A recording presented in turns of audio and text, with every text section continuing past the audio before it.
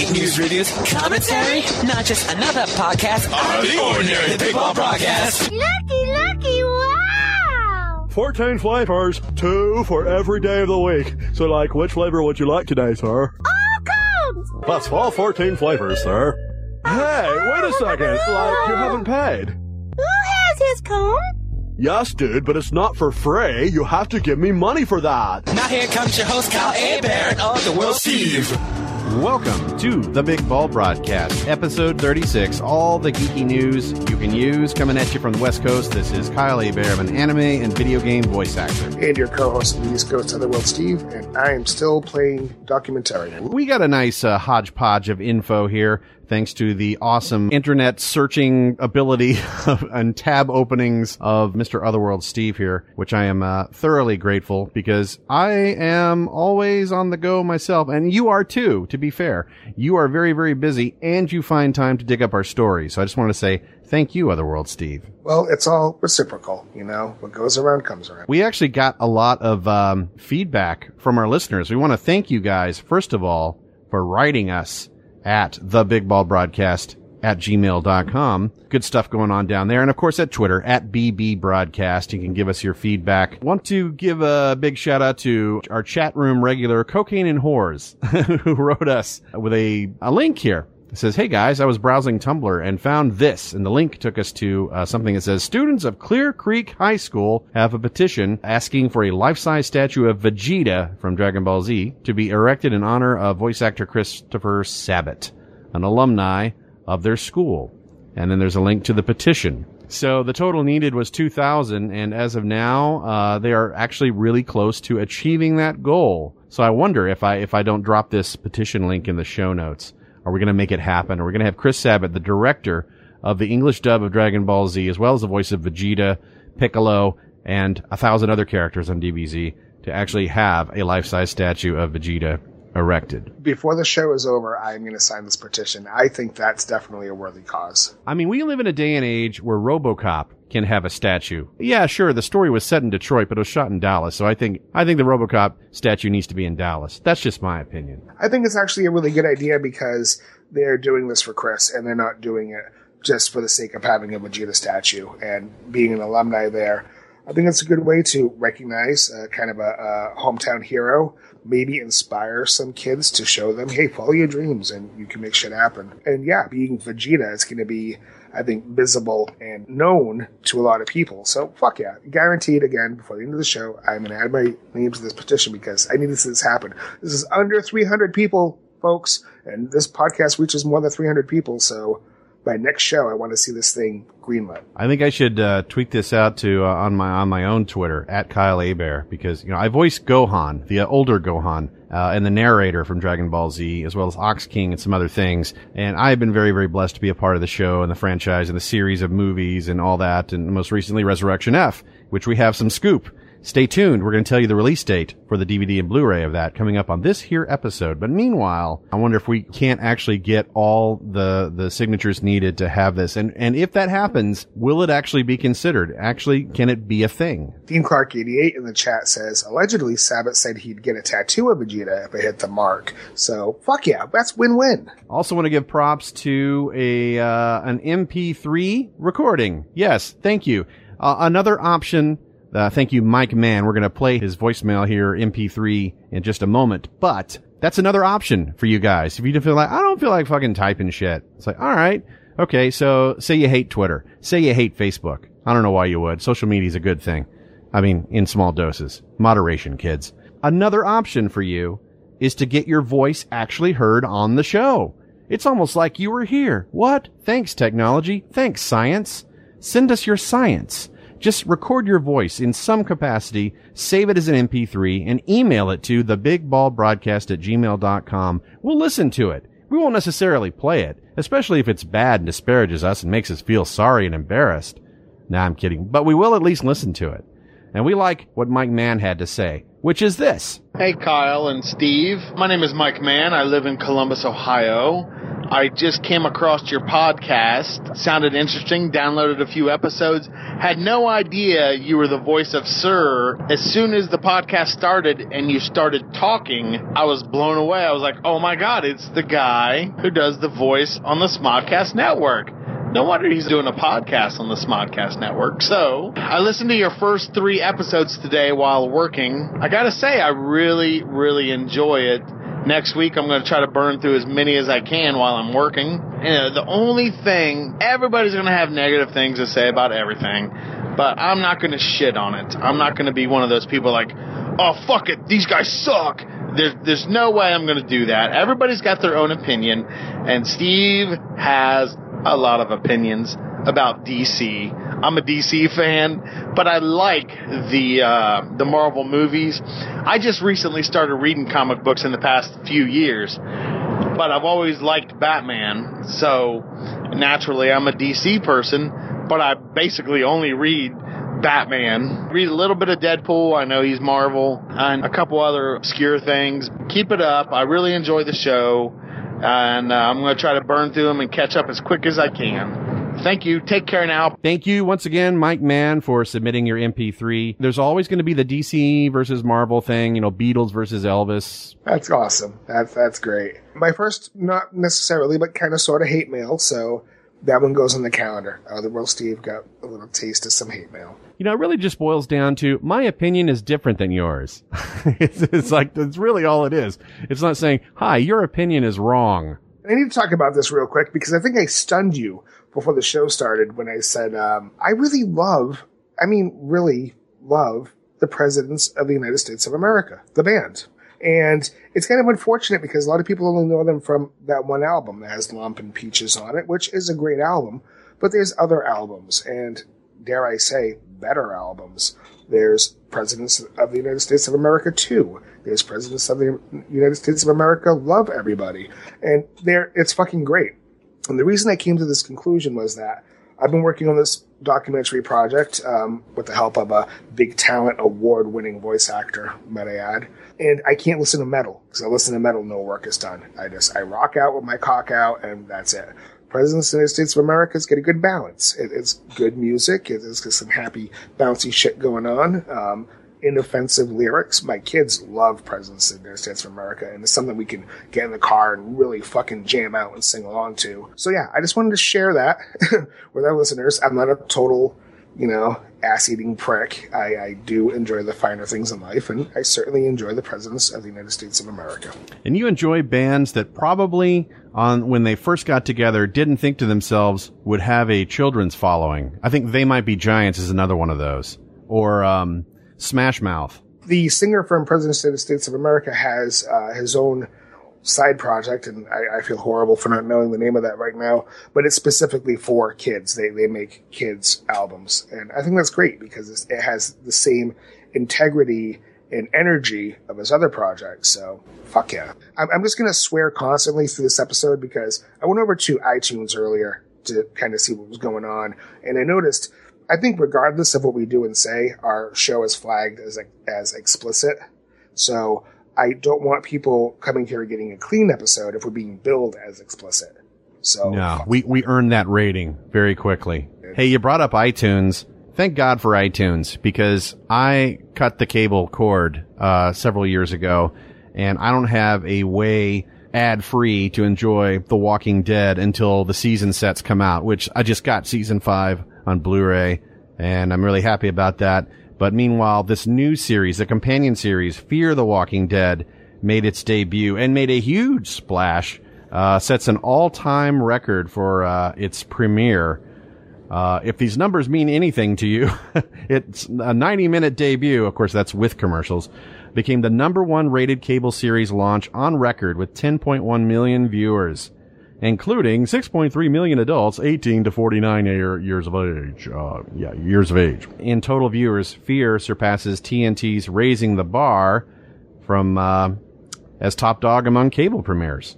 How about that? And the previous record in the 18 to 49-year-old demo was AMC's Better Call Saul, which had 4.4 million earlier this year. AMC now has 3 of the top 5 cable launches of all time, with Walking Dead ranking 5th.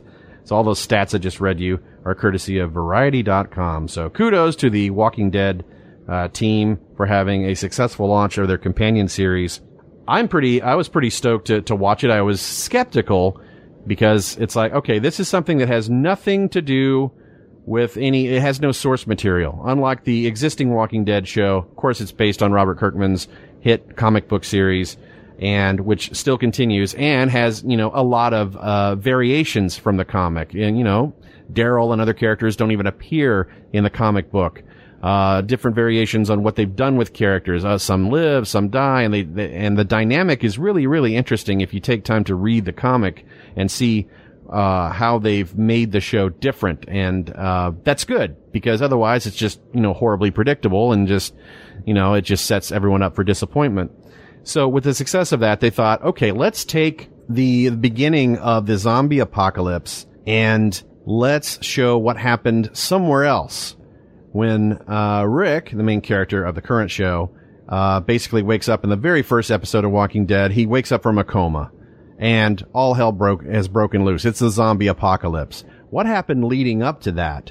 It's, of course, not set in the Atlanta area as Walking Dead is. It actually takes place in Los Angeles with a family, a dysfunctional family. You got a guy and a girl. They both have kids from other people, other marriages and whatnot, and they get together, and it's hard for them to all get along. So you have that weird dynamic going on. One of the sons is a junkie who looks like completely like a young version of Johnny Depp. In fact, when he walks, he looks like he's a member of The Walking Dead because he's so strung out on drugs. And I found that to be a pretty interesting way to have, a character first encountering zombies in the apocalypse and having people freak out going and just blowing him off because he is stoned. He is completely high on God knows what. And he can't even come to grips with what he's seeing, seeing friends getting their faces eaten off and whatnot. So it's kind of a slow burn kind of a show.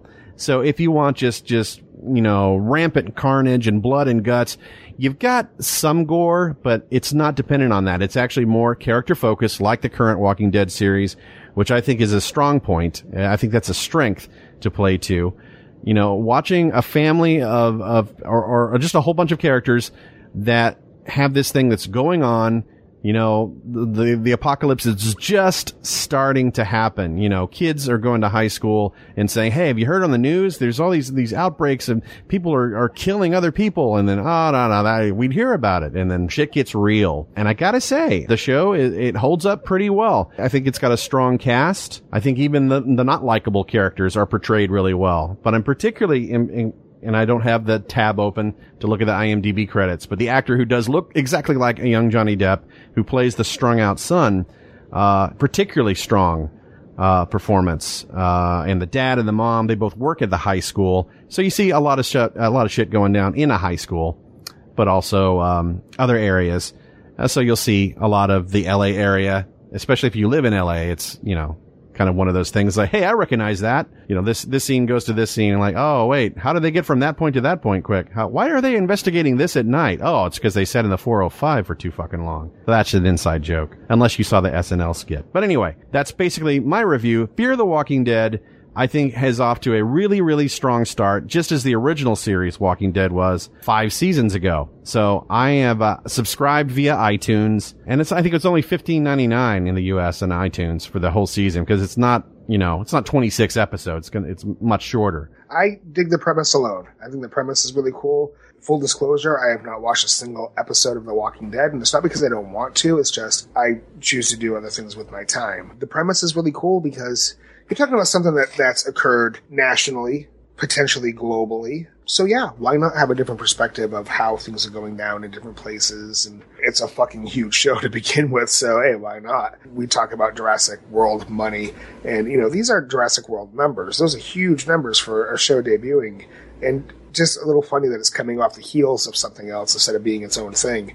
But this is one time where I think copying, and I'm not saying that in a derogatory way, is actually kind of beneficial for that whole universe. One scene in particular rings of kind of creepy irony where everyone's watching TV as the live shot from the TV news copters and all that are showing all this mayhem going on with police copters and ambulance stuff, and people are reacting and thinking that, what is that? What's going on? How come this person that we thought was dead is getting up and being shot to death by police and still going on? I mean, is this real or is it fake? And the creepy irony is we just had that really disturbing shit go down. I think, was it Virginia, where this guy just gunned down a reporter and the cameraman, and he filmed it. Yeah, it's really shocking. It's really disturbing. Little backstory for anybody who's not aware at this point. Apparently, he's a previous member of that news team. He was an anchor. He had some problems with alleged racial harassment going on in the studio, and this was kind of payback, I guess. It's just fucked up. I want to throw something out that isn't in the show notes. I read an article earlier tonight, and it was on IO9, and it was just really, really interesting because, of course, the other thing that's all across everybody's social media is the whole Ashley Madison hack. You have families utterly destroyed right now because of the information coming out from the Ashley Madison hack. What was interesting, when IO9 went through the data, they essentially proved somewhat conclusively that these guys weren't even talking to real women, that the majority of the female profiles were bogus, and any women that did have paid subscriptions, on average, only checked their inbox once. These guys were paying a lot of money, because only men pay on Ashley Madison, the women don't. They get to set up their profiles for free. These 35 million men were paying gobs and gobs and gobs of money on a monthly basis, essentially for no shot of ever hooking up with anybody to have an affair behind their wife's back with. When that service first was established, I heard the commercials on Howard Stern. So I have a subscription to SiriusXM, and I'd listen. I hear Ashley Madison. I thought it was a parody ad. Hey, you want to cheat? Call this service. And, it's got some sultry, sexy female VO person just saying, like, call Ashley Madison. We're going to hook you up discreetly. And it's like, really? What's going to happen when all these people sign up and then, anonymous or someone decides to just like, well, let's just put it out there. Here's a huge list of everyone who's ever signed up. Boom. And you've got celebrities. You've got politicians. Some of the big ones, like Josh Duggar from the reality show, that was pretty big. This guy's actually working as a consultant type of person. I don't know the official role, but he works with Congress to really push that family values and how important the relationship between a husband and a wife is. And then you find out this fucker's paying for this service to bang ladies behind his wife's back. Yeah, this shows you like the real world. This is what's really going on under the crust. The people that we hold to these, I don't want to say high standards, but we put them up on pedestals. They're like the fuckiest of the fucks. And I don't want to get too much into it because it's really disgusting and I don't want to bring the show down, but Jared from Subway, that's fucking disgusting. It's too bad that he has a lot of money because he's paying for a lot of this to go away. He's going to do time, but he's going to deal with his attorney and with the judge that he can't ask for less than 5 years. So he's probably only going to do 5 years, but he's got tons of money and he can pay to make a lot of this go away. These are how these fucks act in real life. They're nothing like the personalities you ascribe to them on television. He's probably going to pay his way out of being in any serious danger. The very interesting trend of social justice amongst, the worst and the most hardened of criminals. Once you get back, it's like, oh, you touched a kid? You're dead. It's like, oh, I killed someone or I raped someone, but you touched a kid. And then suddenly a mop is up their ass. Keep thinking about Jeffrey Dahmer. He did not last long in jail. The guards pretty much intentionally just walk away. Oh, we didn't see anything. And holy shit, what a snafu. The cameras were glitching at that time, so we didn't get anything of what happened. Yeah, but I think Jared, again, is going to pay to make sure none of that happens. Or offer a bunch of free sandwiches. I don't know. I want to say in the interest of being balanced and being fair, it shouldn't really hurt Subway. You can't fault a company for somebody who was for a long time a legitimate and quite profitable, frankly, spokesperson. I guess you can only be so responsible, what they choose to do in their private life years later with the millions you gave them, whatever. But don't boycott Subway. Don't fuck Subway. I don't think it really has. They're not endorsing that, that's for sure. One of my biggest contentions with people just raising a stink over, don't eat at Chick-fil-A because they're anti-gay. It's like, well, they do have gay employees and all that. Despite someone's politics, what does that have to do with the product? So, I don't want to endorse it. I want to boycott this and boycott that.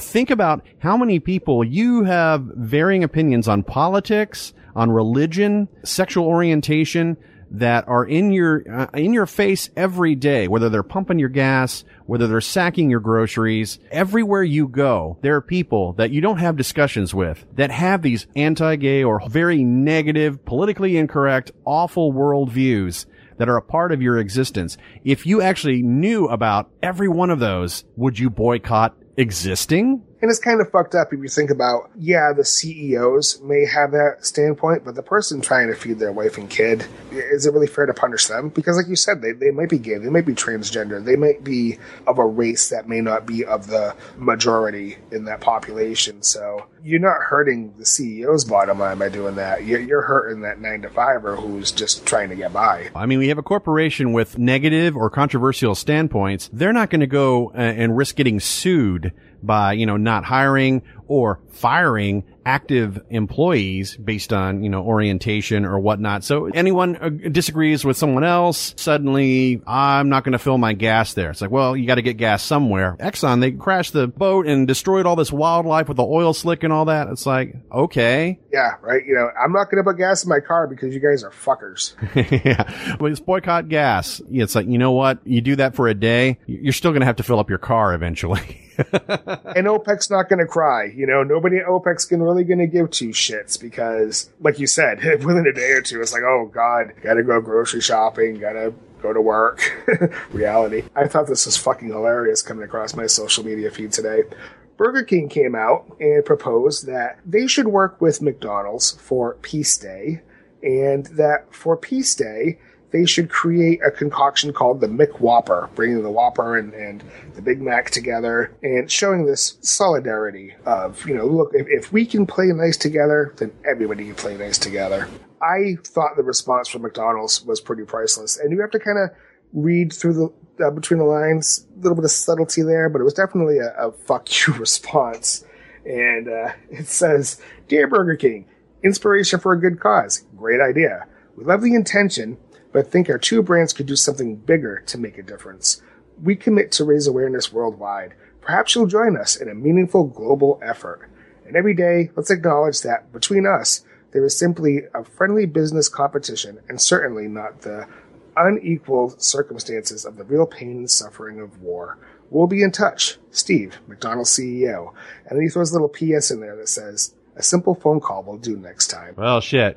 For the record, I prefer McDonald's. For the record, I prefer Burger King. Ooh. What do you like best at Burger King? I kind of dig the new fries, and I like that they'll throw a lot of variations of their burgers out there. You'll have the A1 burger and the barbecue ranch burger or whatever. That plays to me to go that I can go through the drive-thru and see different things as opposed to the same old over at McDonald's. But I will say, kids, that's not how I live. I do not eat my dinner through the drive-thru every night. Only on rare occasions. I could live on Egg McMuffins for breakfast every morning, but I would probably have a heart attack at some point. So I'm lucky that I have a beautiful fiance who loves to cook and makes wonderful breakfasts, and I don't have to worry about that. I hate eggs. I think eggs are like the fucking grossest thing on the planet. Really? You think that's the grossest thing on the planet? I really do. There's a lot of things that I'd eat that people would consider gross before I eat eggs. That's just me. I know it's weird. It's ew. What's NBC doing? They're greenlighting a sitcom set in the DC universe. What the bloody fuck? And first of all, I thought this was weird because it's not coming to the CW, fucking NBC. The synopsis reads that, based on characters from DC Comics... Oh, by the way, the name of the show is Powerless. Based on characters from DC Comics, Powerless is a workplace comedy set at one of the worst insurance companies in America, with the twist being that it also takes place in the universe of DC Comics.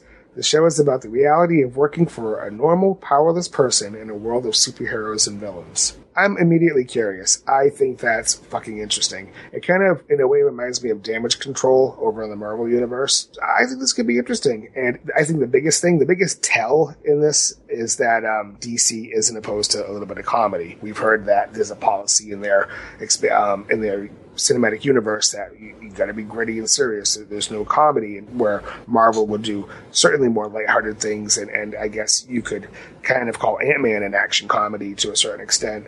So I think that's big for DC. to admit that, yes, you can't always be that Debbie Downer. You got to have some of that levity in some of your series and your productions. And I think the premise is pretty cool of what would it be like to be that normal person going to that normal job and having your normal everyday issues in a world filled with superheroes. Kind of like Incredibles, where they were superheroes trying to blend in with a mundane job. But something the other way around. This sounds like a preemptive strike on the count of DC against, think about it, Deadpool. Deadpool is supposed to be this huge comedic-oriented superhero franchise, and DC kind of needs one of those. They need something funny. Again, I'm curious. I think it kind of goes against the grain of what's out there, and I don't think it's necessarily a bad thing. When you have networks or Hollywood studios take a gamble, I give them props for thinking outside the box. Does it always work? No. And unfortunately, there's always a trend where if something's really, really good,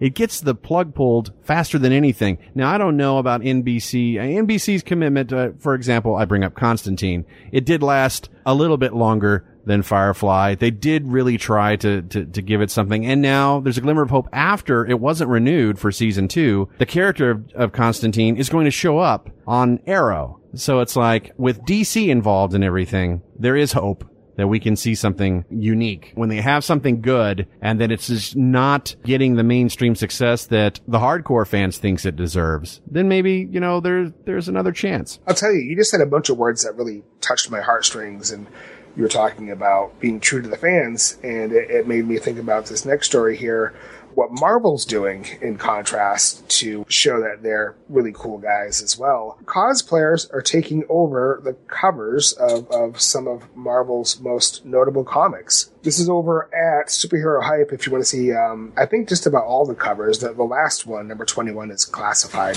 They won't tell you who's on the cover or for which property it's for. But each of these covers features a cosplayer dressed up as that character.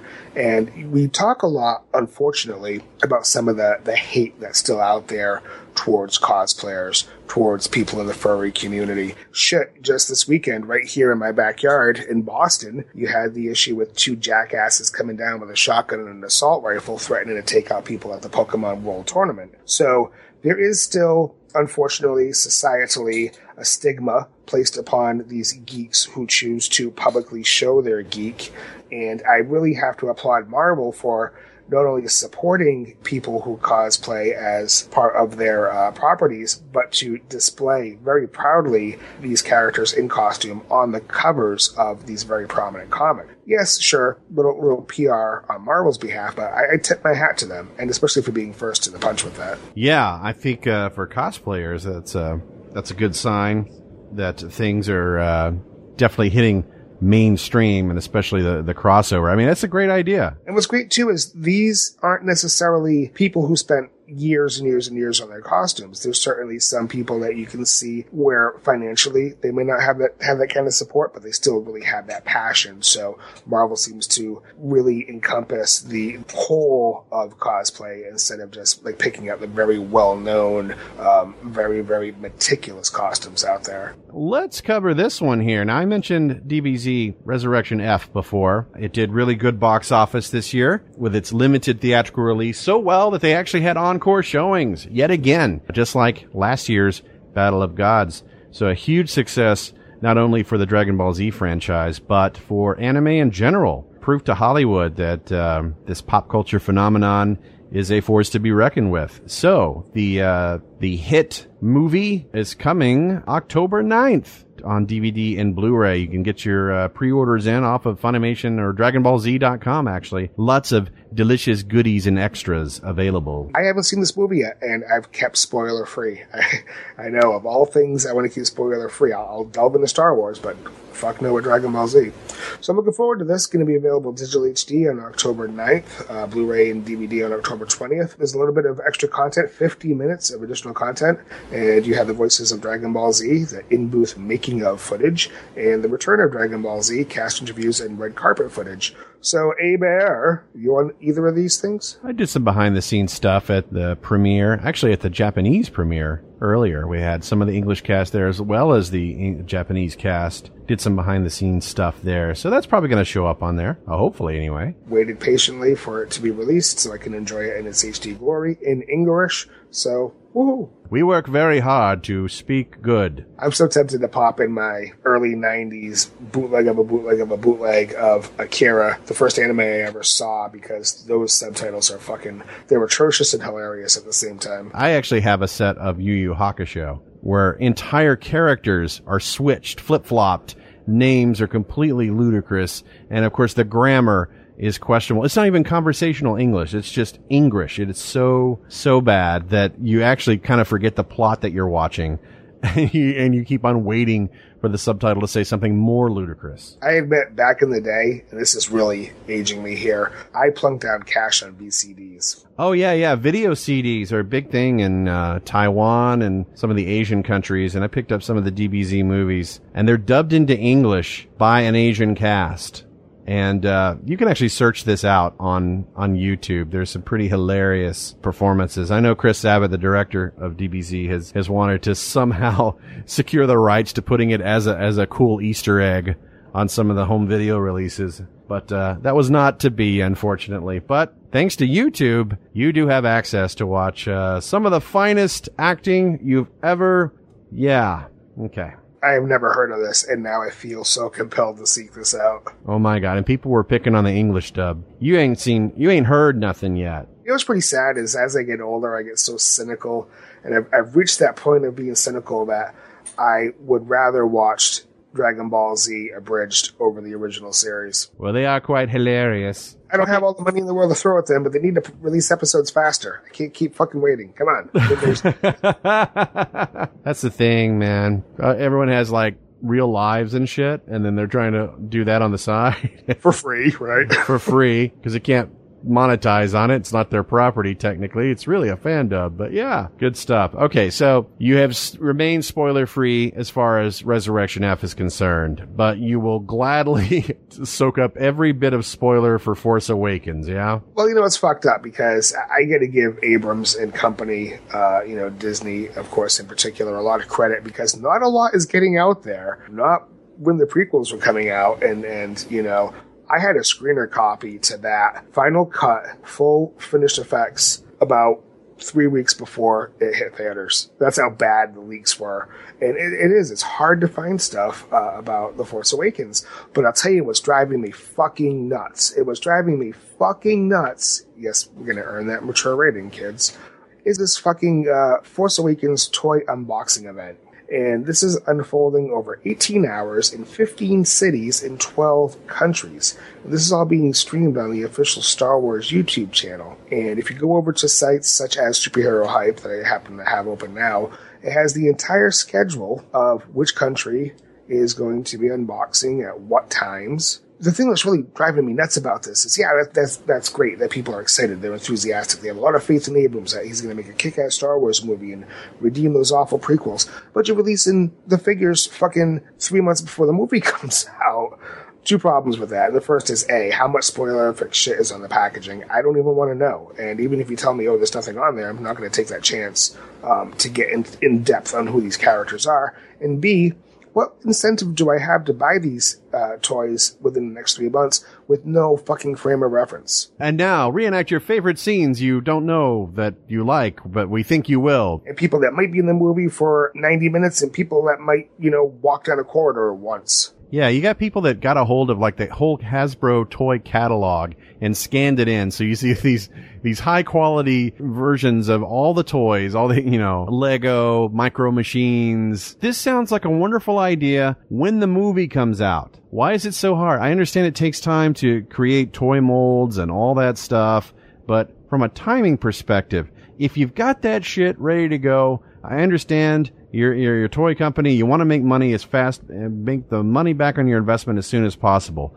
Something like Star Wars, you're gonna make money. So why not just wait until the damn movie comes out? I don't know if there actually is a technical reason why things are released in advance of the movies. The only thing I can speculate about is get the figures out now and the play sets and the fucking ships and whatever, and the early adopters are going to go out and they're going to pay that brand new retail price. Because Star Wars is coming out so late this year, it's like right on the cusp of Christmas, so there's really not a lot of shopping days left after the movie comes out. So by the time Christmas rolls around, a lot of these things are probably going to be on sale, marked down a little bit because they've been on shelves for a few months now. And they're hoping parents are going to go in and just buy shit that says Star Wars on it because, my kids like Star Wars in general, even though it's not movie specific. That's what I think. That's the only rationale I can come up with. A brand like Star Wars, you don't really need to have a whole word of mouth thing going. I mean, God knows, as publicly reviled as the prequels are, we all threw lots of money at Lucasfilm back then. We packed those theaters time and time again, and we ate it up. We look like hypocrites. The fact is, they got our money. And so there's money to be made. Oh, absolutely. I think it's just how much extra money can we make? Now something that is very well reviewed and well revered. You've seen it, and I have only seen a handful of episodes. We're talking about Star Wars Rebels, the hit Disney XD show, of course, coming back for a new season. And it looks like you get your first glance at the new season at New York Comic-Con, if you can make it up there. And this is another, what the fuck? Why am I waiting so long to see more of this? Because it's fucking great. The Star Wars Rebels panel is going to be taking place at Empire Stage, 1:30 to 2:30, and followed by an exclusive screening of 2 new episodes on the same stage, and from 5:30 to 6:30. And these episodes feature the debut of a bunch of characters like Captain Rex and Commander Wolf and more Darth Vader. Woo, fucking who? And that was not sarcastic. That was true excitement. But that's all I can muster in my old age. I'm excited for this because it's really been done very well. I was impressed originally with Genndy Tartakovsky's Clone Wars. I thought that was great just to have somebody's artistic interpretation of Star Wars after Ewok and droids. I mean, come on. We needed something better. And I thought this would be more pandering to kids, especially because it's Disney and it's on Disney XD. But it's been really fucking great. And the season ender, which of course was a massive fucking cliffhanger leading up to the return of Vader in the premiere of season 2, it was a great episode. And there's a lot of great episodes. I think the greatest thing about it is hearing Steve Bloom on this not sounding like Steve Bloom. You can't say, Spike from Bebop. It's totally different, and I keep forgetting as I watch episodes, that's Steve Bloom. I can't say enough good shit about it, and I hope it continues to be good shit. I'm really envious of these fuckers that get to see it early, and, sneak your phone in, shoot some video, put it up on YouTube. I personally don't have much tolerance for it, because it's just like, this looks like shit. I can't understand a word it's saying, because the acoustics are awful if you're trying to record something in a big, Comic-Con type event. But, people are going to get out there. People are going to watch it. And Griff in the chat says that Naruto creator is going to be there for his first U.S. appearance. Wow. I will always intentionally say Naruto. We like mispronouncing things. It's what we do here. It's originally teased on Toonami before it was corrected. Coming up next, Naruto. Gundam Wing and Dragon Balls. Classic series that a lot of the newer kids don't seem to know about is one from an artist who is lovingly called, I love his name, Monkey Punch. Created a classic James Bond-esque character called Lupin the Third. He has been around for many decades and many iterations, multiple series, multiple movies. Yeah, absolutely. Apparently, it's only been 30 years since we've had a Lupin series, so a little overdue. Cut right to the chase. There's 24 weekly episodes that are going to start airing in Japan on October 1st. I'm sure it's just a matter of time before it comes over to the U.S. I've dug the earlier iterations as they aired on Cartoon Network. I enjoyed them thoroughly. I also got to, I'm very grateful that I got to spend some time with Monkey Punch years ago when I was writing for some anime magazines. Got to do a sit-down interview with him, and he was fucking wonderful. And I have a Lupin the Third sketch and a Fujiko sketch done by Monkey Punch. Very prized possessions of mine. So I'm already a little interested in this, and it still looks like older Lupin. I mean, it's not fucking Inspector Gadget like when they brought it over to Netflix, where everything had to be CG'd and all shiny. It looks really good, and it looks, to me anyway, hand-painted cell, but I don't know. It's probably CG with a lot of trickery So some good stuff to look forward to. Nice. I remember I had a blast getting to record on some of the Funimation specials.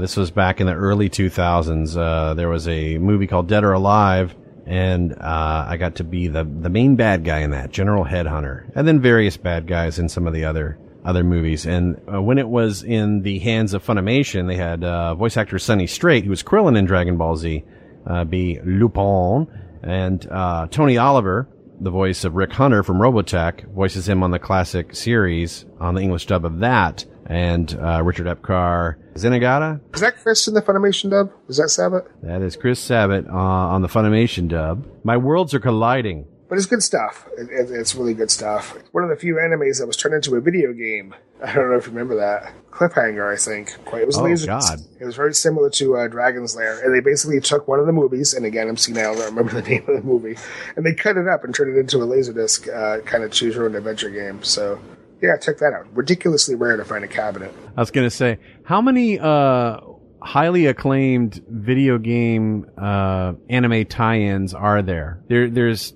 hit ones that make a lot of money, like Dragon Ball Z and Naruto, Clash of Ninja series and all that. But in general, a lot of tie-ins to anime have horrible, horrible games. Yu Yu Hakusho. I think Cowboy Bebop was scheduled to come out over here, but it never did. Evangelion's had games in Japan. They never crossed over. Full Metal Alchemist, however, did have some success on PlayStation 2 and the Nintendo DS. I remember back in the day I was writing for Becca Anime Collector, and I did a review of the second Fullmetal Alchemist game, and they wouldn't publish it because they felt it was too abusive, I guess, towards the publisher. But, it's a property I was very passionate about, so I had to be brutally honest about how shitty that game was. And you learned the harsh rule of journalism. It's like, that doesn't sell books. No, kids, lie. Smile through your teeth and cash that paycheck. Speaking of cashing that paycheck, do you think William Shatner will be cashing in a huge paycheck for the Star Trek The Cruise attraction? That's the thing that hooked me and made me want to read the article.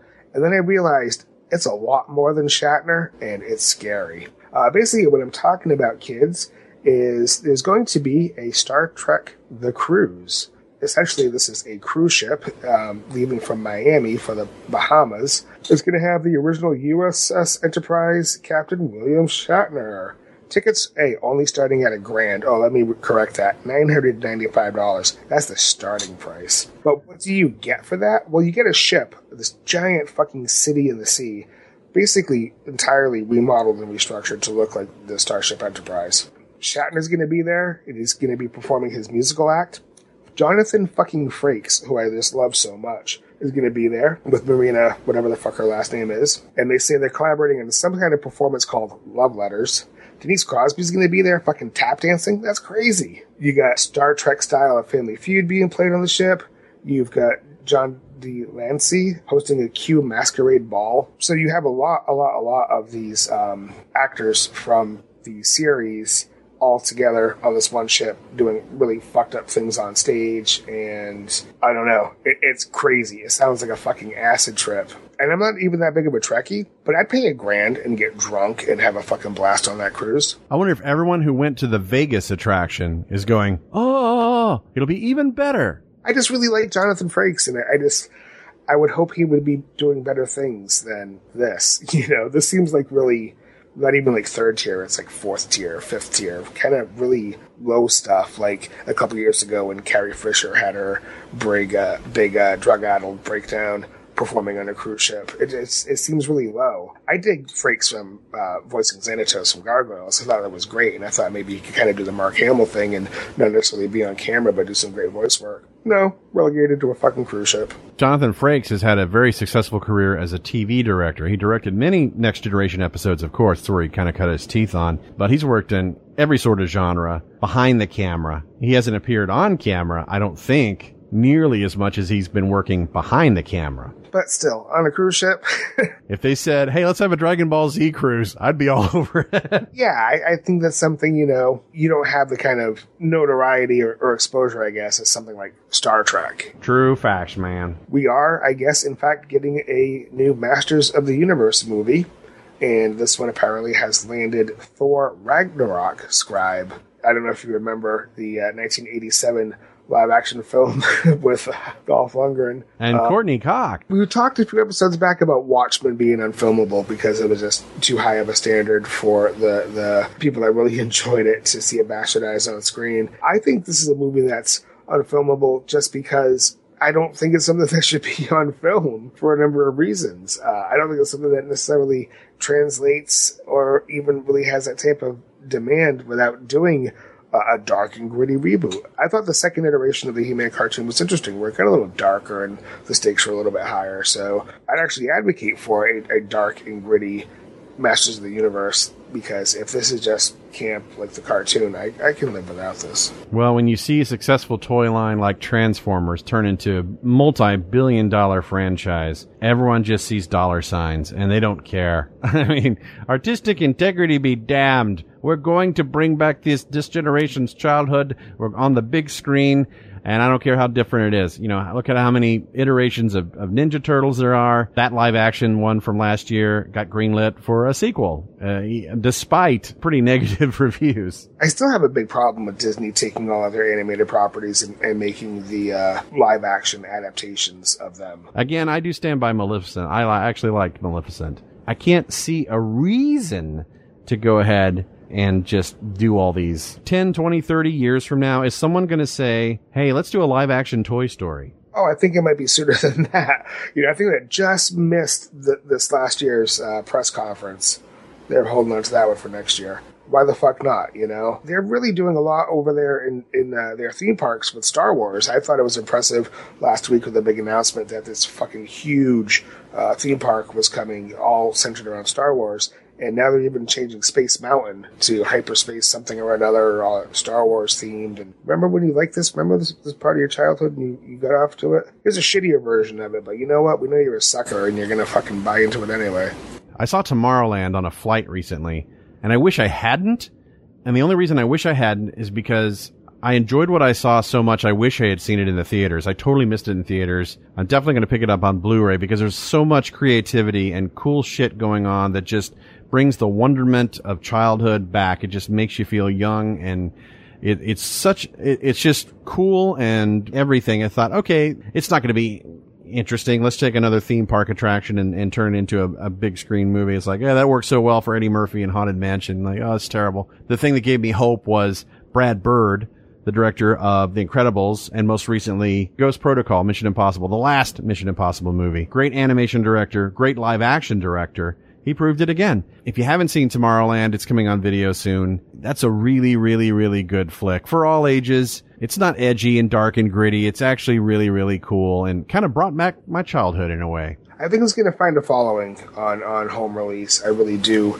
Because a lot of people, including myself, I didn't see it theatrically, and I'm starting to regret it. People are kind of like, you know, I don't know why people didn't go see this. Brought something new, fresh to the plate, kind of took its unique spin on it. Visually, yeah, it looks pretty sick, so I can't imagine sitting through that whole thing. It's got a great message, too. Just you know, using your imagination and sticking to your dreams and actually changing the world for the better. That's something that you don't see a lot of movies kind of pushing. You know, it sounds like an agenda, or it sounds like some underlying annoying, like, well, the moral of the story, kids. And it's like, it doesn't come across as, you know, spoon feeding you things. It's like, we think you should believe this. It's just that kind of childhood innocence thing that even Walt Disney himself was behind when he came up with the whole theme park idea of Disneyland. And, you know, I think that's why it failed. Because, unfortunately, we live in a society where all that came across my newsfeed today is that Kim Kardashian has the, you know, highest number of Twitter followers ever. And I'm still trying to figure out why she's somebody we talk about. But, hey, that's just me. And she's put on 45 pounds and she's preggers again. And so, you know, really important shit are headlines on as you check out at the grocery store. It's like, I don't fucking care. I threw up a little bit in my mouth, and this is going to sound pretty horrible. She was just involved in a Make-A-Wish thing where she went and did an appearance for a terminal child. And I thought, how fucked up are your parents if this is the person you want your kid to hang out with before they die? It's like, is our society that fucking shallow where we put people like this up on a pedestal instead of like the real fucking heroes in this world? Who would you like to meet if you could meet anybody, dear? Kim Kardashian. Like, oh, you mean that psycho bitch that's famous for being famous? That's really contributed nothing? You know, even Paris Hilton has done the world a favor and kind of, you know, shied away from it a little bit. So that's just me. I'm not out to hurt anybody, but I mean, I don't want my kids growing up and thinking that those people are role models. Famous for being famous. You hit the nail on the head. Make an actual real contribution to society and then hero worship all you want from there. And on that note, we're going to pull the plug on another episode of the Big Ball Broadcast. Thank you all for listening and downloading, and we're seeing our numbers go up. We're so thankful ever since our launch on Smodco right around Thanksgiving last year. And it's been a wonderful ride so far. And know when we do our live audio stream every Wednesday night, 9 p.m. Eastern, 6 p.m. Pacific, we got a link to our chat room so you can listen in and contribute to the show as well. So until next time, this is Kyle Hebert. And this is Otherworld Steve. See ya! Special thanks to Will Wilkins and Jason Peer. Music provided by Zero Reynolds. Follow us on Twitter at BB Broadcast and email thebigballbroadcast@gmail.com.